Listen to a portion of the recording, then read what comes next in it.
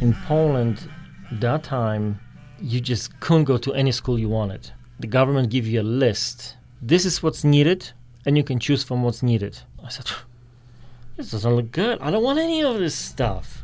And my dad was a musician. I said, I'm just going to be a musician. And my mom said, son, no. You want to be a musician? Fine, but you have to have a backup plan. Look at the list. Choose something. I said, nothing looks good. Nothing looks good. How about the pastry? But I just want to get out of Poland. Someday maybe you will. And I'm glad I listened to my mom. So I went to pastry school in 1981.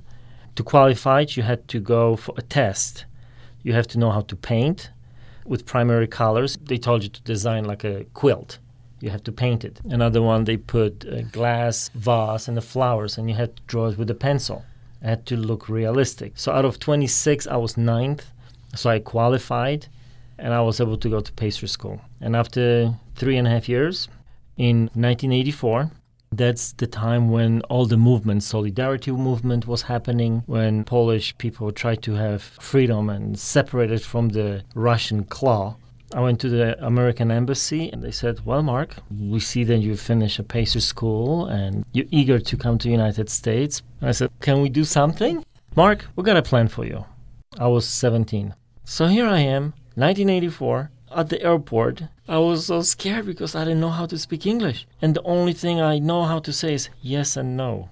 And then my aunt picked me up, and I'm trying to watch TV. I don't understand anything. And I tried to learn from TV. My favorite show, I know you're going to laugh, was Love Boat. So I was watching that, and I cut up a little bit on language from that show. But I wanted to buy a big American car. I love American cars. So I went to work for a bakery. They noticed really quick, wow, Mark, you know how to do stuff. I think we're going to give you a raise. In 2 months, I got a 15-cent raise, and then I was making $3.65.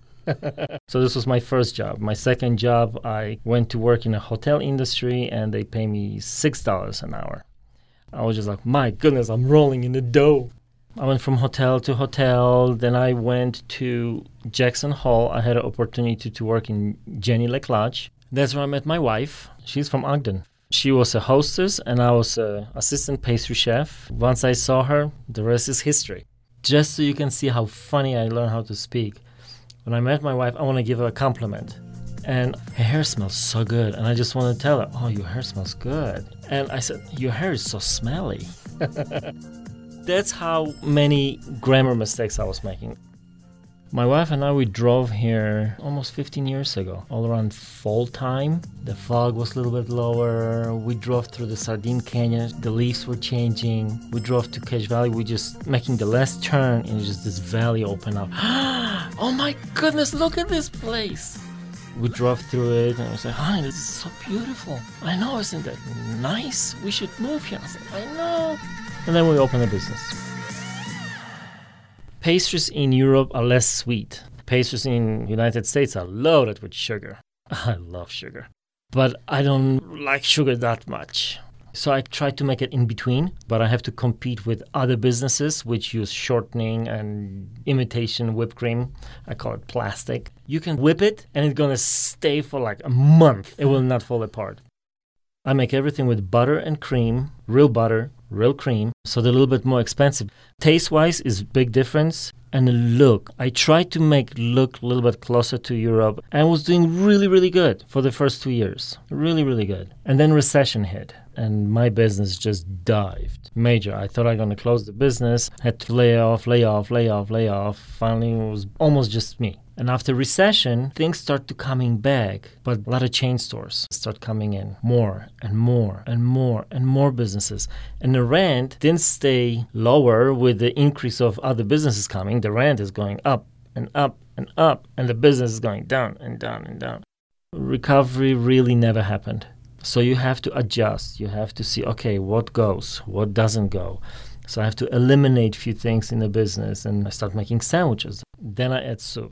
My mom used to make soups in Poland. We kind of grew up on soup. I came from the poor family. Chicken was a luxury. for sausage or for any other meats, you have to stay in line. And hopefully you were close enough to the beginning of the line to get some meat. So soups were very common. Winter in Cache Valley, 7.5 months winter. And sometimes it's cold. So to make people a little bit warmer, let's make some soup. I have actually one lady which comes and helps me with the sandwiches. Then I have my son who works in the front and me. And I used to have 9 employees. You ask Americans, what is the American dream? Well, to have a house, white picket fence, and a dog, or maybe a cat. No, it's not. American dream is you can become anybody you want to. You want to be a garbage man? You can go and be a garbage man and love it. You want to be a pastry chef? You can be a pastry chef and love it. You can become anybody. Nobody will tell you there's a list, and you can become only what's on the list. That's what America is about. You can become anybody, become who you want to be, and be happy. This is Kirsten Swanson. And this is Mary Hears. For Crossing Borders on Utah Public Radio.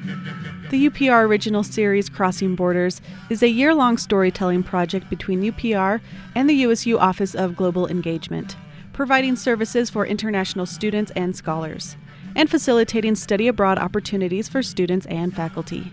Details at globalengagement.usu.edu. And to explore more of the Crossing Borders series, head over to upr.org.